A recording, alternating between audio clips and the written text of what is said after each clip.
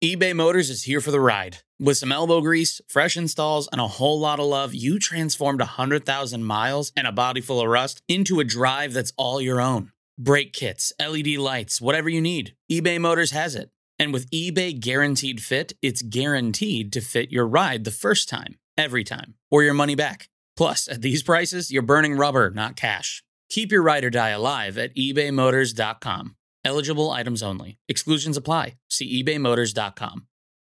This episode is brought to you by Shopify. Forget the frustration of picking commerce platforms when you switch your business to Shopify, the global commerce platform that supercharges your selling wherever you sell. With Shopify, you'll harness the same intuitive features, trusted apps, and powerful analytics used by the world's leading brands. Sign up today for your $1 per month trial period at shopify.com/tech, all lowercase. That's shopify.com/tech. Welcome to the Bigger Pockets Business Podcast, show number 38. You can either tap existing fandoms to turn those fans into your customers, and or you can have your customers and turn them into your fans. Welcome to a real-world MBA from the School of Hard Knocks, where entrepreneurs reveal what it really takes to make it. Whether you're already in business or you're on your way there, this show is for you. This is Bigger Pockets Business.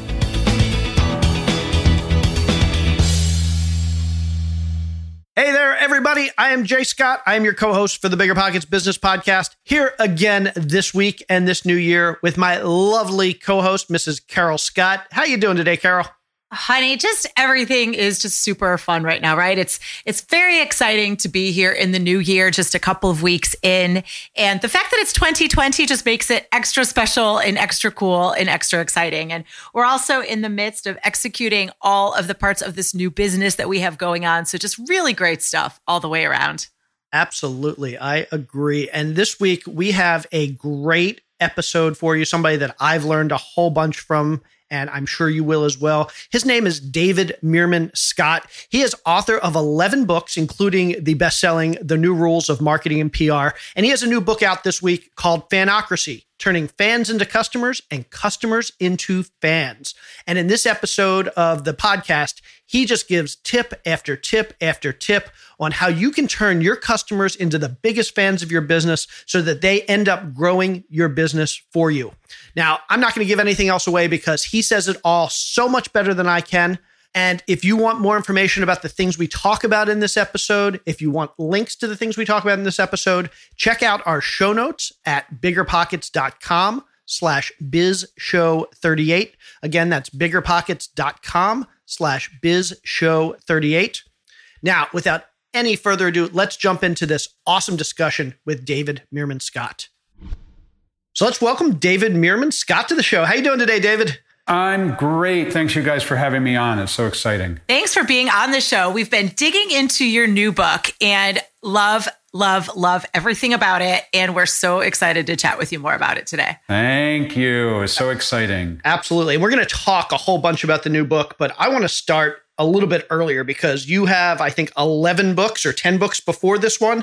And I imagine with 10 books, there is a great story leading up to this book. So we'd like to hear a little bit more about how you became a marketing expert, what you've done in your life, maybe a little bit about your other books. Just kind of catch us up to where we are today with your newest book. Yeah, sure, of course. And having 11 books is like having 11 children. They're all different.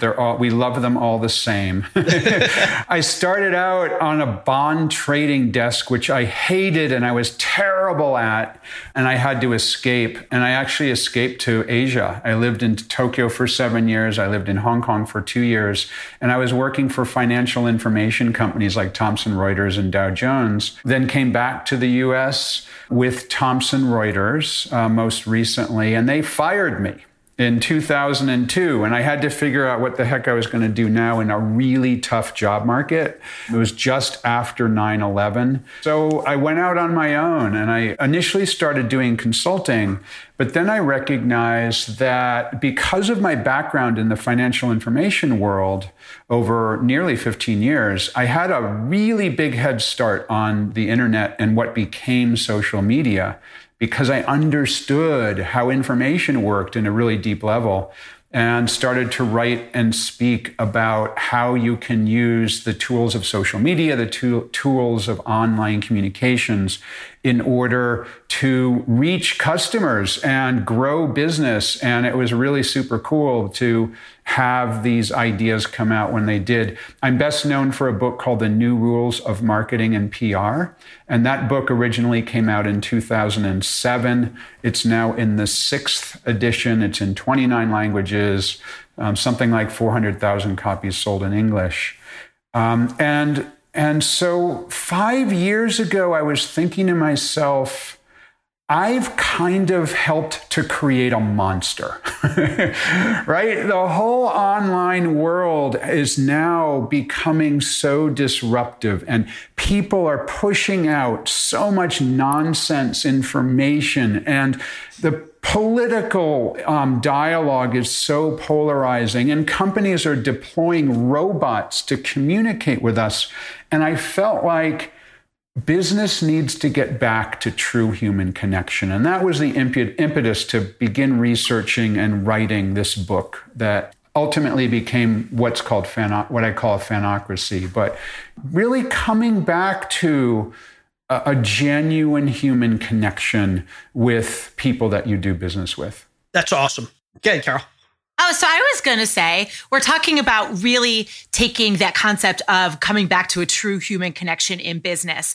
And I think I read somewhere, I've heard somewhere that you have you've had many major passions, but one big passion throughout your life that is a great example of fandom. And I think it adds just such an even deeper understanding of your understanding of this concept. So can you tell us more about what that passion is and how it really illustrates the power of fanocracy? I have a massive live music passion. I've been to 790 live music concerts in my life. I actually am such a geek about it that I keep a spreadsheet. Wow. I've been to 75 Grateful Dead concerts, and those of you who are in listen-only mode on a podcast won't see this, but I'm going to show you my Grateful Dead road case, original Grateful Dead road case. From awesome. that was used in over 850 concerts from 1985 to 1995. And then over here, I'm going to show you one more thing. That's my personal rock and roll Hall of Fame. But yeah, I'm a massive live music fan. I went to my first concert, which was Aerosmith, when I was 15 years old. My second concert was the Ramones they played my high school when I was 15 years old, before they even had any albums out. I was the only person shooting photographs at Bob Marley's last concert. I've seen some epic shows. And it's hugely important to me. But what I realized about my live music fandom is that, yes, I'm a huge fan of the music itself. Yes, I'm a huge fan of going to the shows and hearing the music. But what it really was about, and is about to this day, 40 years after I started to go to shows, is being with my friends. It's the connection I have with people who do the same thing. So a couple of weeks ago, I went to yet another Grateful Dead concert with my friends who I go to all the time. Now, it's now Dead & Company is the name. Since Jerry Garcia died, they don't use the name Grateful Dead. And John Mayer is playing the Jerry Garcia role now. But I was there with my friends who I've seen multiple Dead & Company shows with. In fact, we've seen 7 together this year. 3 in Mexico, 2 in New York City, 2 in Boston. And these are my best friends because we share this crazy fandom. And what we can all do, every one of us can do, is learn from this in 2 things. Number 1 is celebrate the thing that you're passionate about. To do it, life is short, be with your friends, do the thing you love, whatever it is, if it's surfing or going to see your favorite sports team play or bird watching or knitting or whatever it is, just go out and do it. And then the second thing that I think is really important is that There are fandoms everywhere around everything. And if you can tap those fandoms, you can grow business because you can find the people who are like-minded and who are really passionate about the things that they love and build a business around it. That's what McKeel Hagerty did. He's the CEO and founder of Hagerty Insurance. Now, what's really cool about this is they have over 1 million fans. They have 1 million followers on their YouTube channel. They have 650,000 members of the Hagerty Drivers Club. And they sell automobile insurance, which is probably the most hated business on the planet because, number one, everyone hates to buy it. And number two, no one wants to use the product because it means you've crashed your car. And so McKeel Hagerty told me, you know what? I can't do business like everybody else because everybody hates my product and I'm just going to be a commodity. So what he did, he focuses on insuring classic cars. He realized there was already a huge fandom around classic cars and all he had to do was tap it. So he goes to he and his, not he personally, but his people go to over 100 car shows a year, classic car shows where they meet with classic car fans. They put out this YouTube channel. They have the Drivers Club. They have an app for valuing classic cars. And by tapping into the fandom that already exists, Hagerty Insurance is by far the #1 provider of classic car insurance, double-digit compound growth since they started. They're going to grow by 200,000 members this year. Fabulous success story, all about tapping into an existing fandom. That's awesome. And so what I want to do real quick, because I don't think I introduced the book in our discussion. I'm holding up for those of you who are on video and you can see a copy, but it's called Fanocracy, Turning Fans into Customers and Customers into Fans. I need to point something out because I thought this was really interesting. The book is all about you helping business owners, brand managers, people that control brands, increase their sales, increase their marketing to build a customer base, to build a fan base. So the book is talking from the perspective of being a business owner and how to do this. But the very first story you told about the Grateful Dead, you came at it from the other side. When I think of the Grateful Dead, I've never been to a Grateful Dead show. I can probably name one song they've ever written, but my brother is a huge Grateful Dead fan. Right. And even the millions of us out there that have never been to a Grateful Dead show, that don't know anything they've written, we know the Grateful Dead. They have done such a good job of creating this fandom, even amongst those who aren't deadheads, quote unquote. Yep. We're still fans to some degree. If you ask me if I'm a fan of the Grateful Dead, I wouldn't use the word fan, but I respect them. I get that they have this tremendous culture. So you're looking at it from even though you've written this book that's geared towards business owners, this first story you tell, you talk about your fandom for this other brand, this band. And I think of it as like probably the single greatest example of what fandom can create. The Grateful Dead is just, it's unbelievable. Any other band that I've never been to a show, couldn't name one of their songs, I probably wouldn't think twice about. But I feel like I know the Grateful Dead just because of this brand that they've built and this connection they have with so many people. They've done a fabulous job with it. And I'm going to move my camera over here now. So you should be able to see a Grateful Dead Steely, which is their logo. Yep. And even if you're not a fan of the Grateful Dead, people recognize that logo. And in fact, now young people, Gen Z and millennials, weren't even alive when Jerry Garcia passed away, are wearing that logo as a T-shirt. And it's kind of remarkable. The Grateful Dead did something to build fans that we talk about a lot in the book through different contexts. But they actually allowed their fans to record their concerts.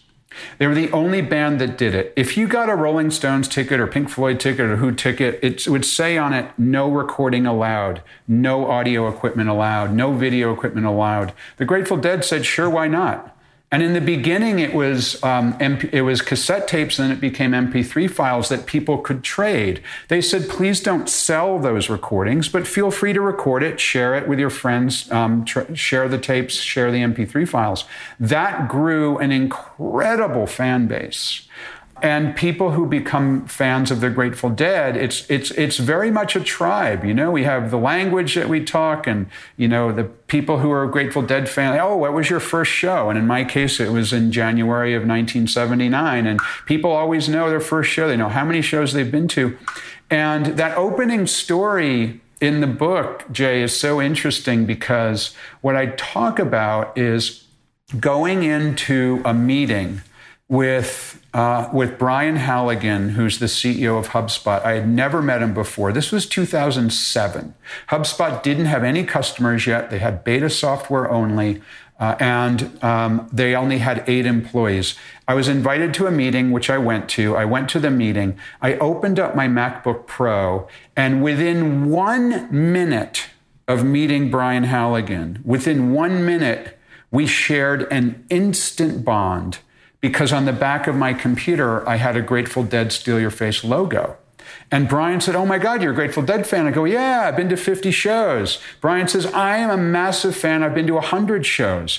And I reached into my briefcase and I go, I've got 2 tickets for the Phil Les show next week. He's the bassist for the Grateful Dead. Would you like to go with me? Sure. That was the first minute I met him. Awesome. And since then, we've done so many things together. He's among my closest friends. We've been to probably 100 live music shows, other than the Grateful Dead, other bands too.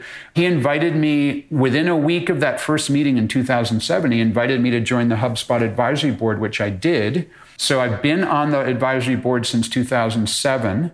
And every year I get a stock grant. When I first joined, the company had 8 employees, no customers. You can imagine what the stock was worth.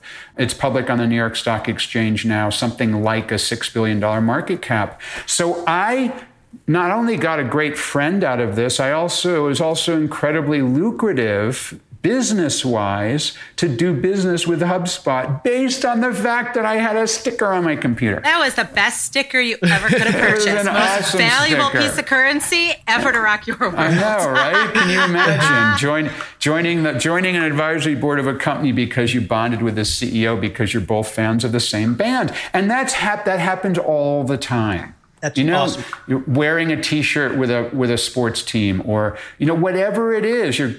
People talk about it with golf. That's the cliche. I'm going golfing with someone, but it's all kinds of different things that build those bonds with people in the business world. That's awesome. Now, I want to go back because you told a story a few minutes ago and we got sidetracked, and I was so excited to talk about the Grateful Dead that I'm always excited to talk about the Grateful Dead. So thanks for going down that rat hole. But you brought up a great story that kind of led into a question that I had for you. And I should point out for anybody that reads this book, that reads Fanocracy, I love the way you wrote it. It's very narrative form. It's story after story after story. So it's not just telling you what to do. You can see what dozens of other company owners and companies have done. So I love that. And you tell the story in the book about Hagerty Insurance. Yes. And that leads me to my question of, a lot of us are running businesses that on first blush, we tend to think, no, this doesn't work well. Fanocracy, the whole concept of creating fandom, doesn't work well for our business. Maybe we are an online company. Maybe we're a B2B. Maybe we're a company that literally we have one touch point ever with a potential customer. And so we're not the Grateful Dead. We're not a consumer product that we can build a long-term relationship. So for those business owners that are in a space where we don't necessarily see the obviousness of how we build a fandom, what's your advice to them? And would you say that anybody can build a fandom regardless of the space they're in? Yeah, so after spending 5 years researching this topic, I'm absolutely convinced that everybody can build a fandom. There's no question about it. And one thing we haven't touched on, which is very important, is I co-wrote Fanocracy with my 26-year-old daughter, Reiko. And this is important because, I'm a middle-aged white guy. And I love the Grateful Dead, typical baby boomer love. But my daughter, Reiko, she's a mixed race millennial woman who loves Harry Potter and gets dressed up to go to Comic-Con every year. So we're completely different on one hand, but as we researched the idea of fandom, we realized that our ideas around fandom were exactly the same. And so when we dug in to decided to write this book together 5 years ago, she also interestingly did a neuroscience degree at Columbia University and is now in her final year of medical school. And you know that from having read the book because she tells some stories around that. So we looked at the neuroscience aspects of fandom. Of which there are several, and I want to share one in just a moment. But what Reiko added, which I think is so interesting, is the idea that even if you're a doctor or a dentist or an insurance agent, you can still build fans. And she shares how if a doctor, for example, really truly begins to understand the entire patient through a concept called narrative medicine, understanding the narrative of the patient, not just the patient's symptoms, that bond between that doctor and that patient becomes fabulously strong. That's because of neuroscience. And they become a fan of their doctor. But if the doctor is simply, okay, what hurts? Your heart rate is this, your blood pressure is this, take these pills, go away. There's no fandom that's built. So it's any business, it's any entrepreneur, it's anybody who is out there doing business in any form who can develop fans. Excellent. Yeah. Go ahead, Jeff. I was going to say, because you mentioned the doctor thing, it reminds me of a story. I have a friend who is a surgeon, and she once told me a story about how with malpractice and doctors, that the largest correlation between malpractice and doctors, like the largest indicator of whether a doctor is likely to get sued for malpractice, is whether the patient likes them.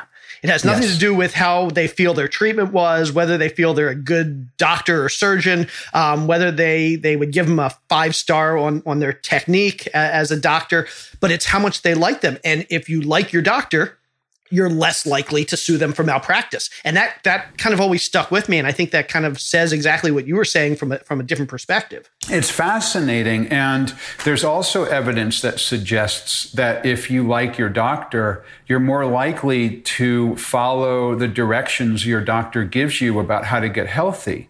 You know, if you don't like the doctor and they say you have to do this exercise or take this medicine or avoid this particular food, you know, you may not be as willing to do that as if you like and trust your doctor. So there's all sorts of reasons to do this. And, you know, the other thing that I found so interesting on the neuroscience side of things is the idea of physical proximity. And that's one of the chapters in Fanocracy. But we're learning now through neuroscience that we humans are hardwired. It's in our DNA. It's in our ancient brain that the closer we get to someone physically, the more emotional that human connection becomes, the more powerful that connection becomes. And so this means the closer you get to someone, if you trust and like them, like your doctor, for example, the more positive that connection becomes. But if you don't like someone or don't trust them or don't know whether you can trust them yet, like you get into a crowded elevator, then that can be a negative reaction. This is hardwired. It's part of our DNA because we need to understand as humans, do I need to begin to worry about fighting or fleeing this particular human being or not? And so there's 4 levels of proximity that have been defined by a neuroscientist called Edward T. Hall. The first one is 20 feet or further away. In that area, we don't track those people. We know we're there, they're conscious they're there, but we don't really pay that much attention to them. That's like going into a big room and you're sort of aware there's other people far away from you. Then 4 feet to 12 feet, that's called social space. And within social space, our human brain begins to track people. We can't help it. We are unconsciously looking at those people. Are they friends, foes, potential mates? We can't help it. within 4 feet, and about 1.5 to 4 feet, that's called the personal space. So you got personal space, social space, and then public space. With personal space, it's cocktail party distance, 1.5 to 4 feet. That's when it gets really powerful. That's cocktail party distance. That's when you have close friends, and our brains bond with those people when we like them. What that means for all of us to grow fans and to build business and to grow our businesses, the more opportunities we have to get in proximate with other people, to get closer to other people. You know, the old going to lunch thing, or can your company host a meeting with other customers? Can you run a conference or an event? Can you get on an airplane and go visit people? That's really important stuff. And it's very, very, very powerful. And I'm going to take it one step further. So some people listening in might say, yeah, well, but I run a digital business or I run a commodity business. Well, it turns out there's a virtual proximity that every single one of us can do. And that is, our brain is also hardwired that when we see somebody doing something, our brains, the neurons in our brain fires as if we're doing it ourselves. They're called mirror neurons. So I have a lemon in my hand, and those of us on video can see the lemon, and here's a slice of lemon, and you can see the slice of lemon. If I take a bite of this lemon, my brain fires. Like my eyes unconsciously close and my mouth begins to water and I kind of pucker up, and it's a really powerful thing that goes on in my brain. And I would guess that everyone who saw that, and most of you who are simply hearing it, are also experiencing the exact same firing in your brain.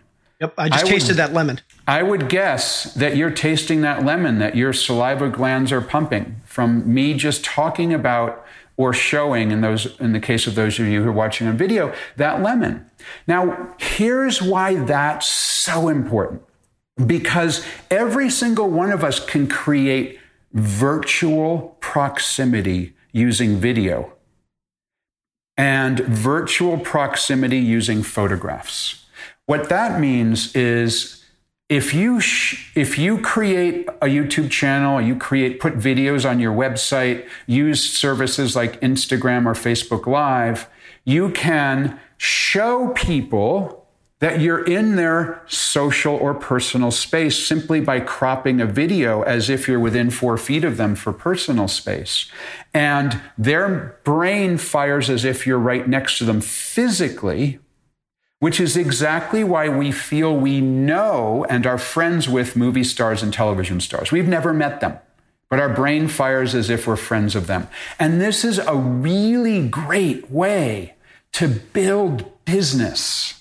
There's a dentist, his name is Dr. John Marashi. Dr. Marashi is a dentist. And people would say, how can a dentist grow fans? He's got 12,000 or 13,000 followers on Instagram because he's using this concept of mirror neurons. He's constantly pushing out photographs of him, and sometimes with his family, sometimes he loves to skateboard, sometimes skateboarding, and sometimes with his clients out onto his Instagram, and that helps to build fans. And he's one of the most popular dentists in Southern California where he practices. So any one of us can use this technique. I know you asked me a really simple question, Jay, and I blabbed on a long time about neuroscience, but I think it's really fascinating that we're just now learning through neuroscience that it's possible to build fans just by getting close to people or even virtually close to people. Well, and I love that you expanded on it because as you're talking through this,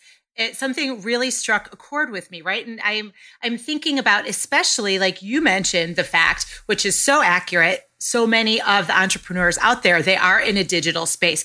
We have to look for different ways to virtually get into somebody's personal space. You're talking about that personal space being within 4 feet and making it feel like they're really there. And this is what occurred to me, David. We have 2 little boys, and they are obsessed with a few specific YouTubers, to the point where it makes me kind of crazy, to be honest. And I never thought about it until I'm sitting here listening to you. The ones that they are obsessed with aren't people who have videographers. They're people who walk around with they're shooting video on their phone as a selfie. So they're they're like front and center, and my kids feel like they're off doing whatever random antics these YouTubers are doing.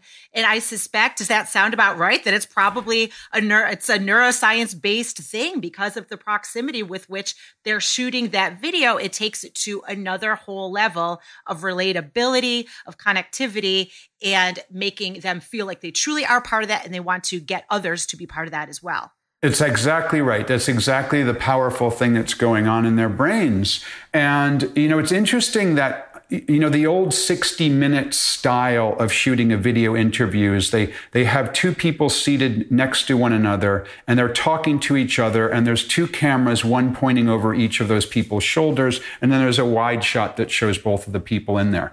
In none of those cases is the person speaking directly to the camera. So you don't bond with people who are doing that kind of 60 minutes interview, but you do bond with what those YouTubers are doing, which is looking directly into the camera.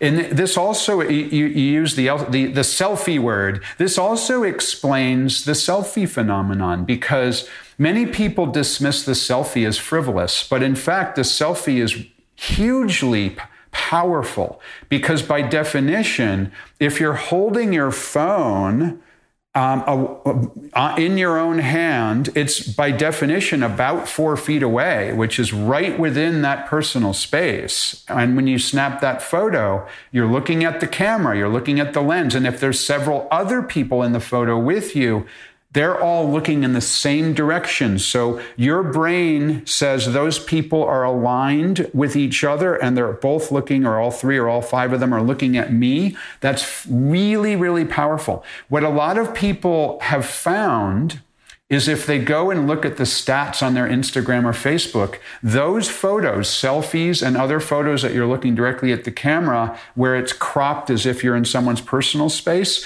are among the most shared and liked and commented on images that people put out. I had a chance to share this idea with a quite well-known author.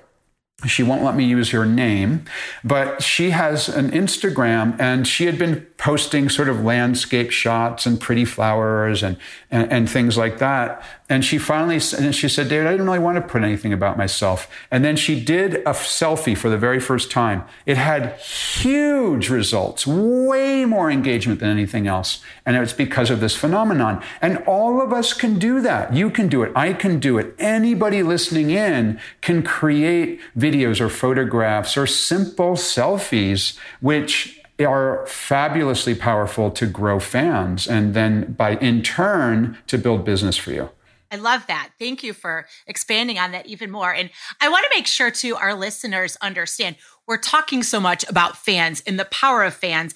And can you define for us, what are those characteristics that make a true fan, so we can understand why being a fan is so important for your business? What are those things that make them a fan, and what just makes your business grow because of having those fans? Sure. So we have a loose definition of a fan is somebody who is incredibly passionate about something.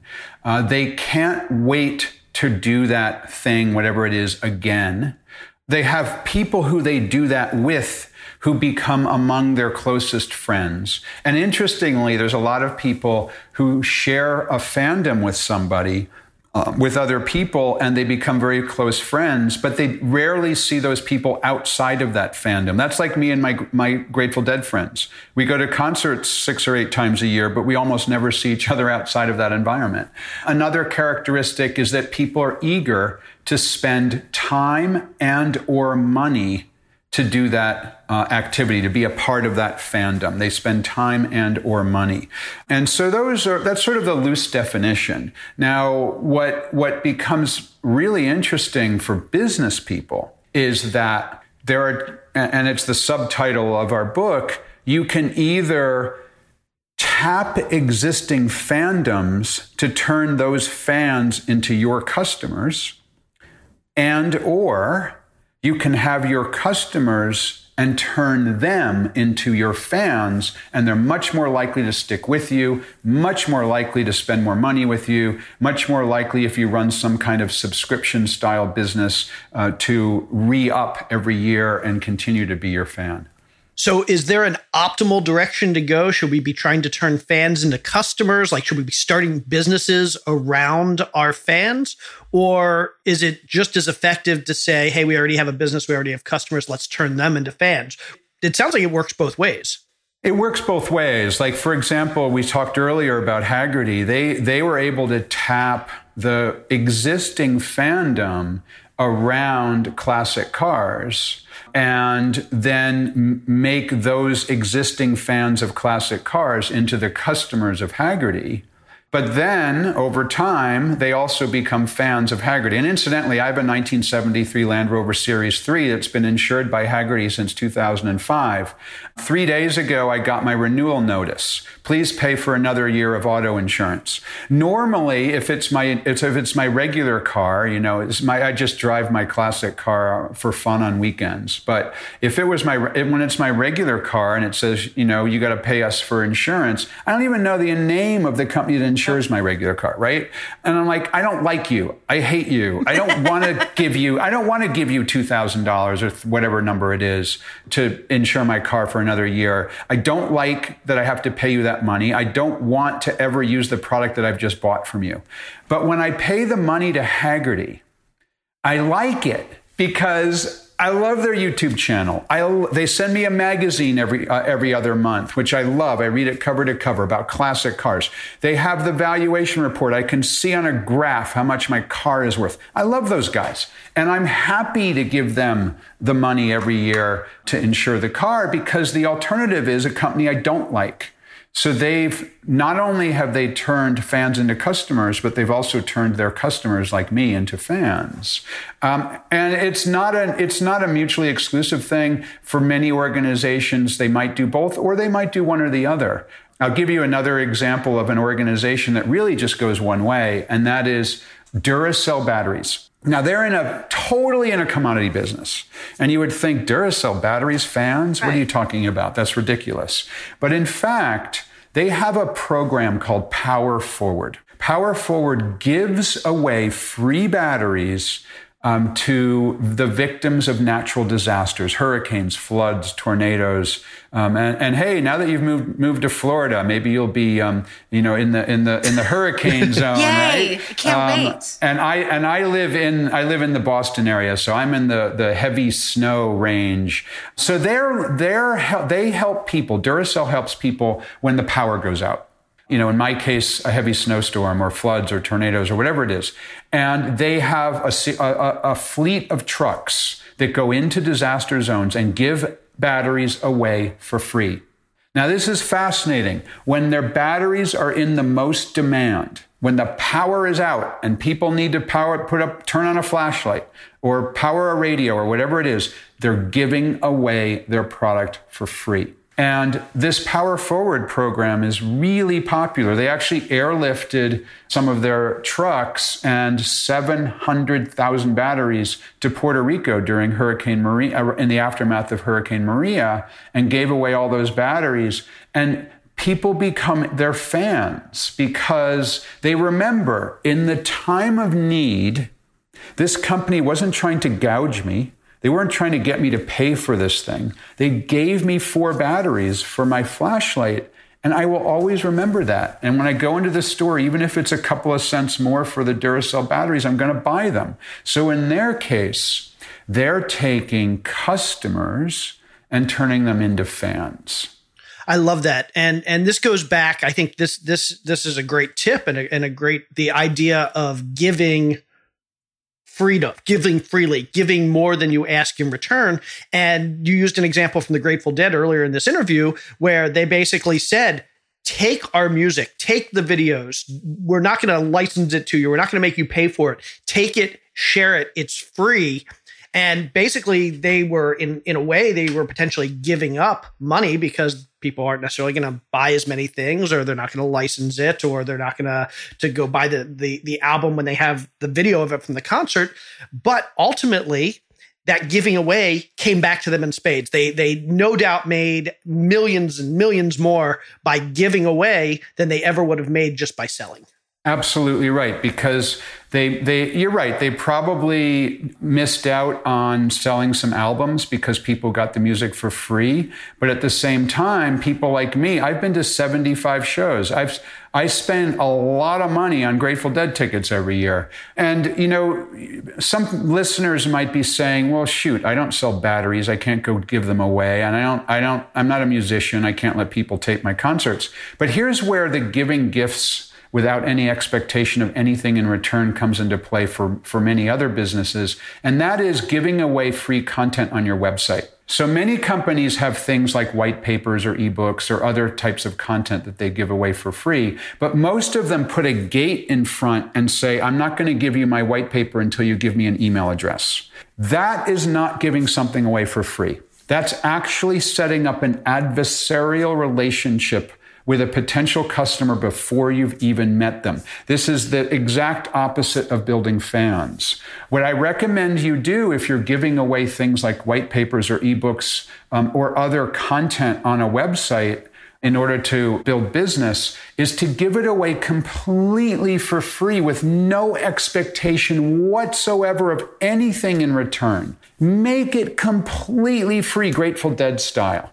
And, I'm a believer. So I'm going to first of all, I'm going to give you the sort of Northern California airy-fairy kind of part of the reason for doing this. And I'm going to get really much more specific. But the kind of feel-good vibe here is that when you give something away like that, you're giving the universe something. You're giving people something.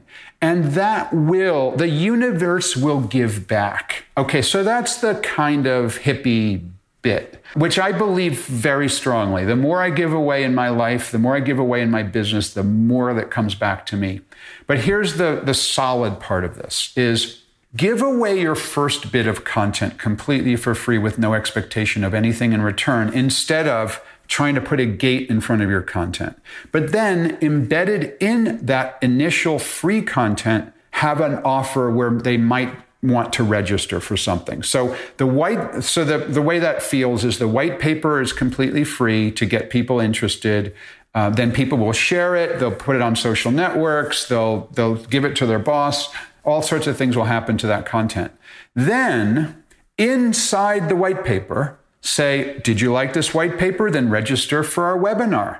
Or if you like this white paper, why don't you sign up for our email newsletter? Or if you like this white paper, why don't you contact us? We'll do a free assessment of your business. Whatever business you're in, I don't know what would make sense. If you like our white paper about landscaping, give us a call. We'll come and give you a free assessment of what kind of landscaping would look good at your property.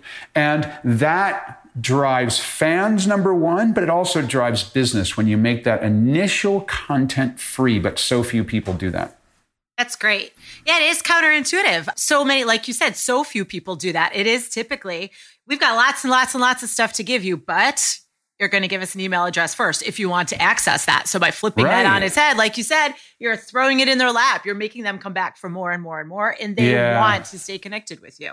Yeah, exactly right. It feels like you're basically saying, let's be friends before we make it transactional. Because once you make it transactional, you've kind of set what's the term? You've set the stake in the ground. Yeah, you set the stake in the ground that now I'm trying to get money out of you. Correct. And obviously, as a business, you eventually want to get there, but you want to set the tone for the relationship first. And once you create the transactional side of things and you define it as a transactional relationship, you lose a lot of leverage. Exactly right. And the metaphor I like to use is the dating market. I've been happily married for more than 20 years, so it's been a really long time since I've done this. But if you're at a singles bar, I don't even know if there is such a thing anymore. It's an old-fashioned term, but you're at a singles bar. You don't walk up to someone and say, "How much money do you make? Here's my phone number. Give me yours." That's the moral equivalent of the demand for the information to get the white paper. No, you have a chat. you connect with somebody first. You get to know one another. And then you might say, gee, may I have your phone number, your email address, or whatever it is. Excellent. Before we move on to the next part of our show, let's hear from one of our show sponsors. Real estate investing is known for a lot of things, mainly making a very select group of people a whole lot of money. But being an online, cutting-edge experience is usually not one of those hallmarks. Well, thanks to Fundrise, that's no longer the case. Fundrise is the future of real estate investing. Their revolutionary model is transforming the industry, thanks to their software, which cuts out the costly middlemen and removes old market inefficiencies. Fundrise delivers the kind of investing power you typically only see at the big institutions and can now bring real estate's unique potential for long-term growth and cash flow to individual investors like us. Getting started is simple and usually takes less than 5 minutes. When you invest with Fundrise, you'll be instantly diversified across dozens of real estate projects, each one carefully vetted and actively managed by Fundrise's team of real estate professionals. Then you can use their intuitive investor dashboard and real-time reporting system to monitor the progress of each property in your portfolio.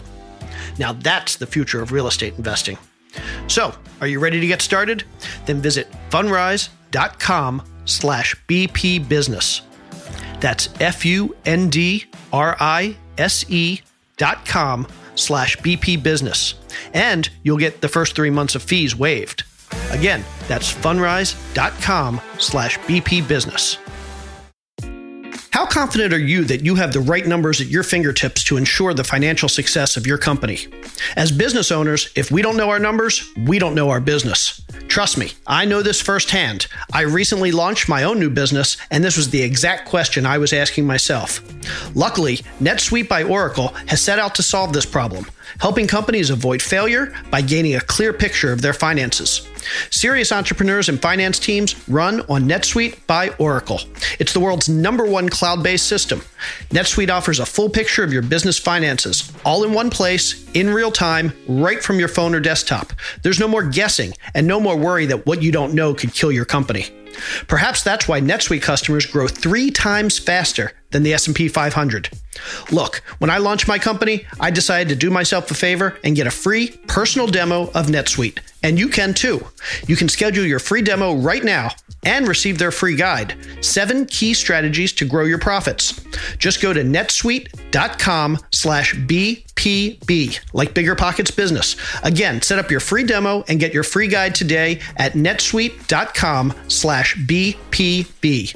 That's netsuite.com/BPB.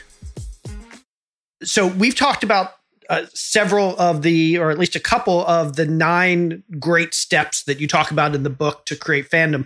But the book, and one of the things I love about the book is it goes into all these steps, but there are so many other great tips just around living a passionate life, about business versus pleasure and things like that. Can you give us some additional tips on, just as business owners, how we should be thinking about business, how we should be thinking about pleasure, how we should be thinking about life to both make ourselves happy and in return make our customers happy and build our business? Absolutely. So what's been a truly remarkable thing that we've learned, my daughter Reiko and I, as we did this research, is how important it is for all of us humans to have things that we're passionate about.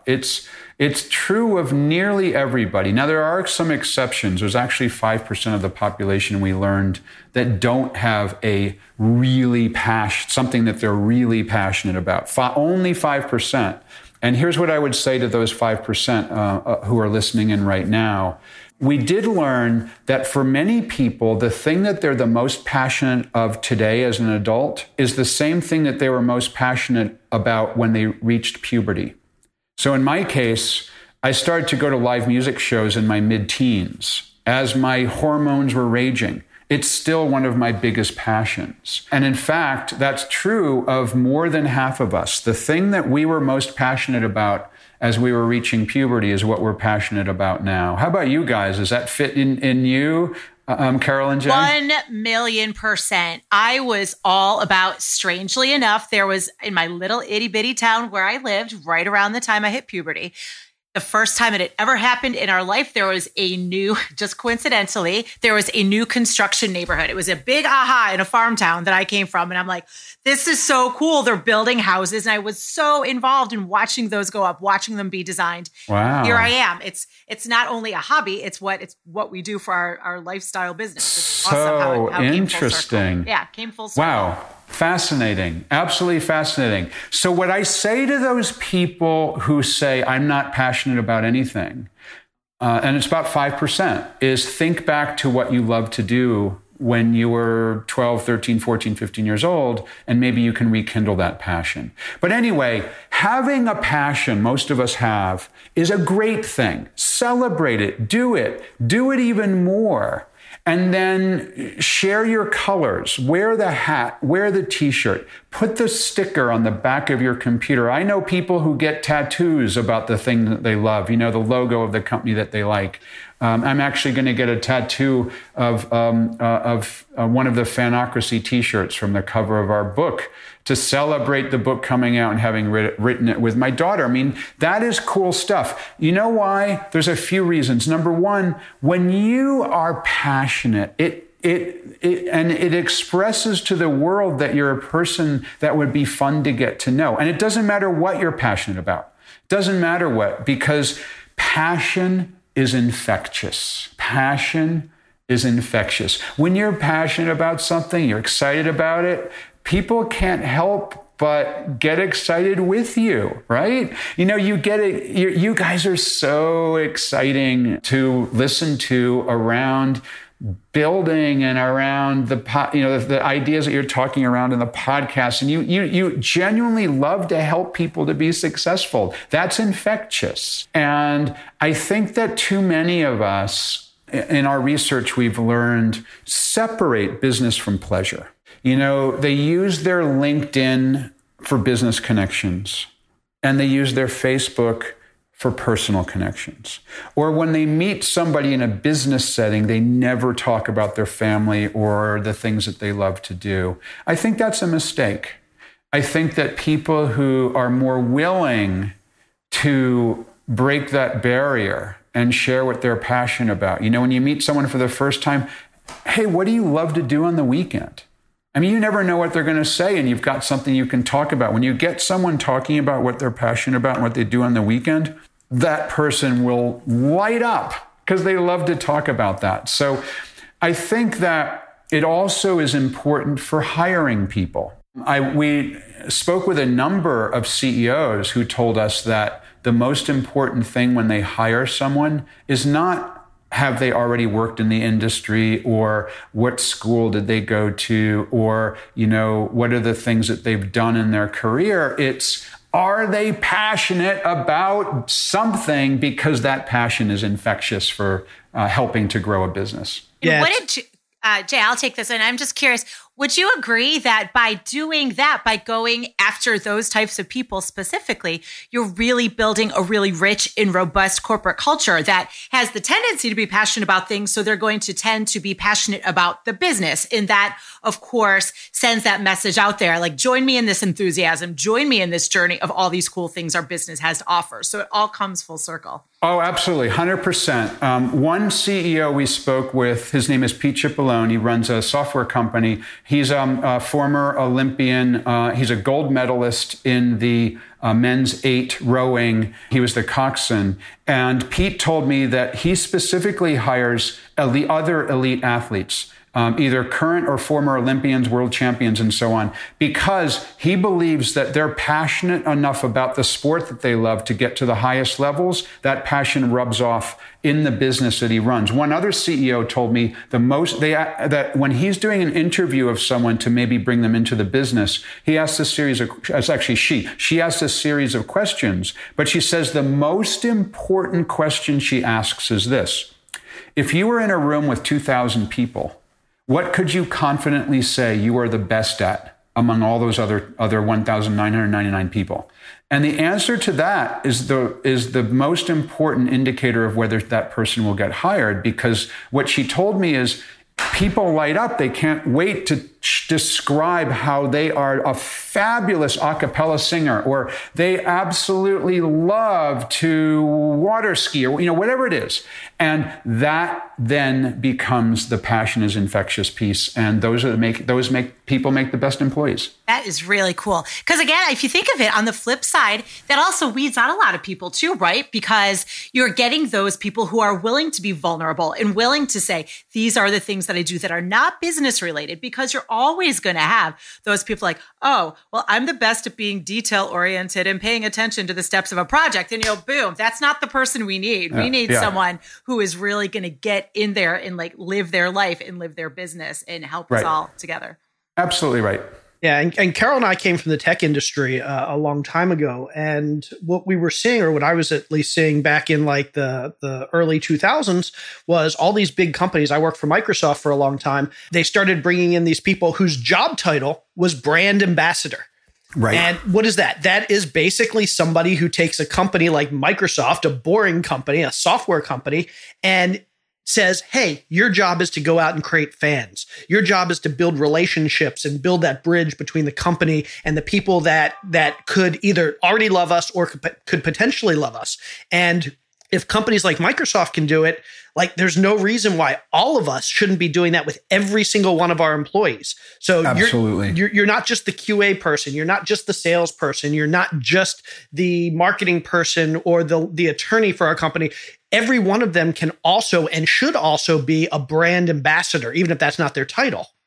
Absolutely, 100%. And Microsoft actually does a number of things to build fans. Yep. They're a surprising example that we put in the book. One of the things that they do specifically is they let their fans control the way they use the products and services. There's a lot of companies who try to dictate how customers should use their products and services. Microsoft says, you know what, go for it. You guys are in control. And specifically, their partner channel, as you may know, Jay, generates the bulk of their revenue, $95 billion in revenue last year, just from the partner channel. And the partner network at Microsoft is self-running, which is remarkable. If you go to the partner online community, it's all run by the partners. And Katie Quigley from Microsoft, who I interviewed for the book, she said that Microsoft people don't want to talk to us. We're from Microsoft. They want to talk to their peers.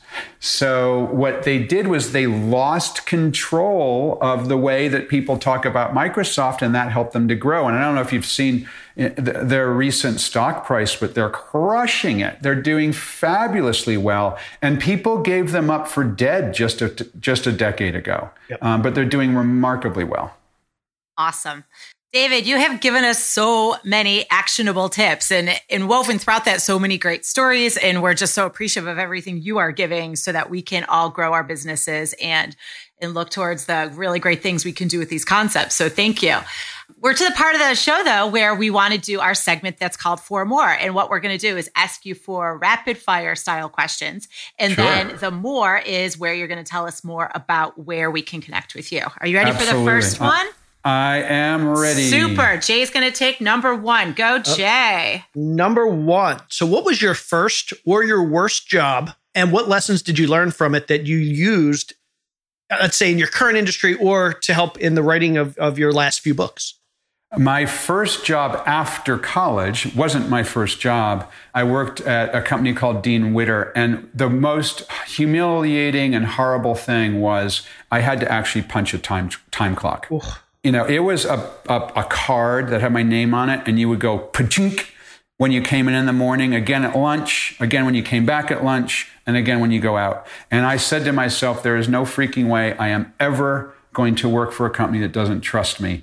And I lasted about a year, and I never looked back. Awful. Yep, that was it.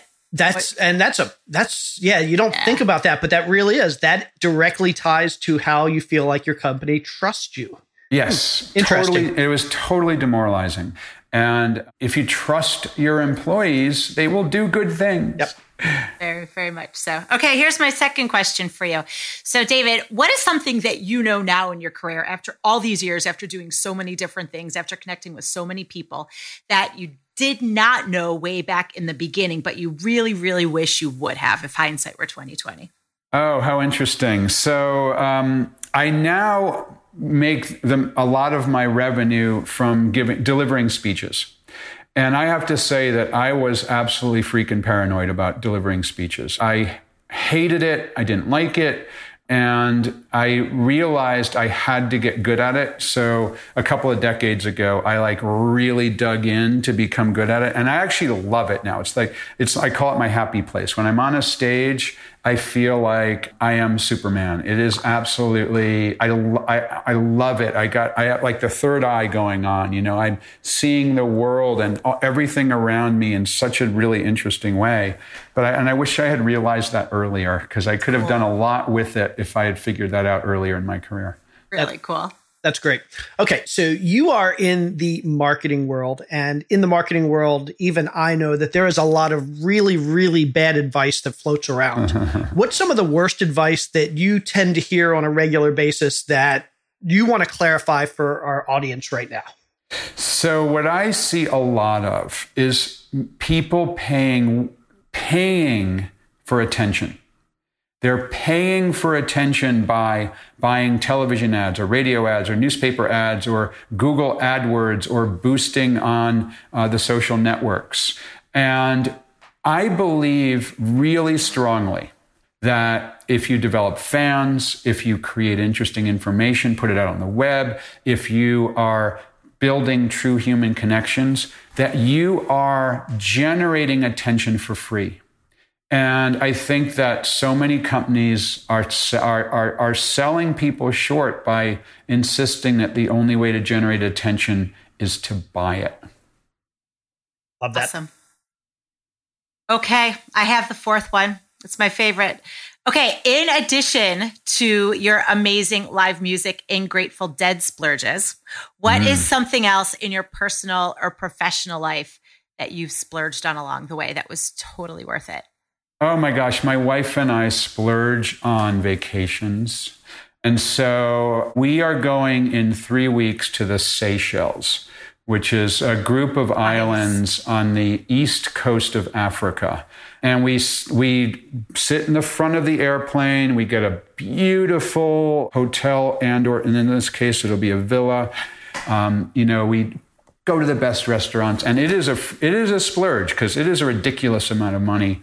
But it is totally worth it. We have never once regretted going on a fabulous vacation.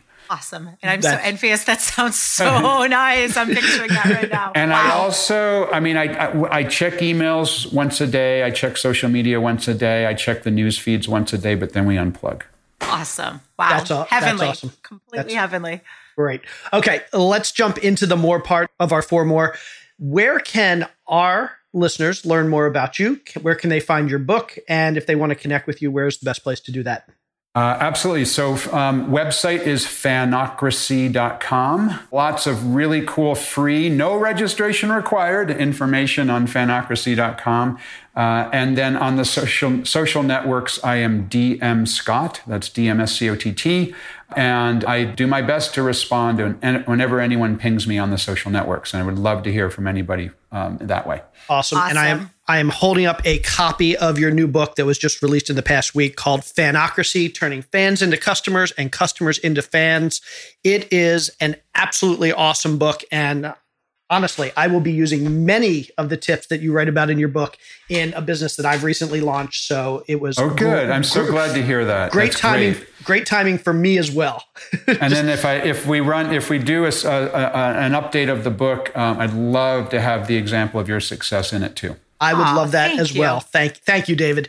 David, this has been absolutely amazing. Thank you so much for sharing so much knowledge and time with our listeners and with us. And we very much look forward to having you back soon. It's my pleasure. Jay and Carol, thank you so much for having me on. Thank you, David. We'll talk soon. Thanks. Talk soon. Honestly, one of my favorite episodes ever.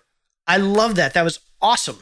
Right? Wasn't it so great? And I especially loved how he reminded us that no matter what your business is, no matter what your physical proximity truly is, that there are these great ways, these very simple, actionable tips that we can do. I mean, the whole thing with selfies and videos and all that to really make your customers feel like they're closer to you. I mean, it's just gold all the way around. I love it. It was awesome.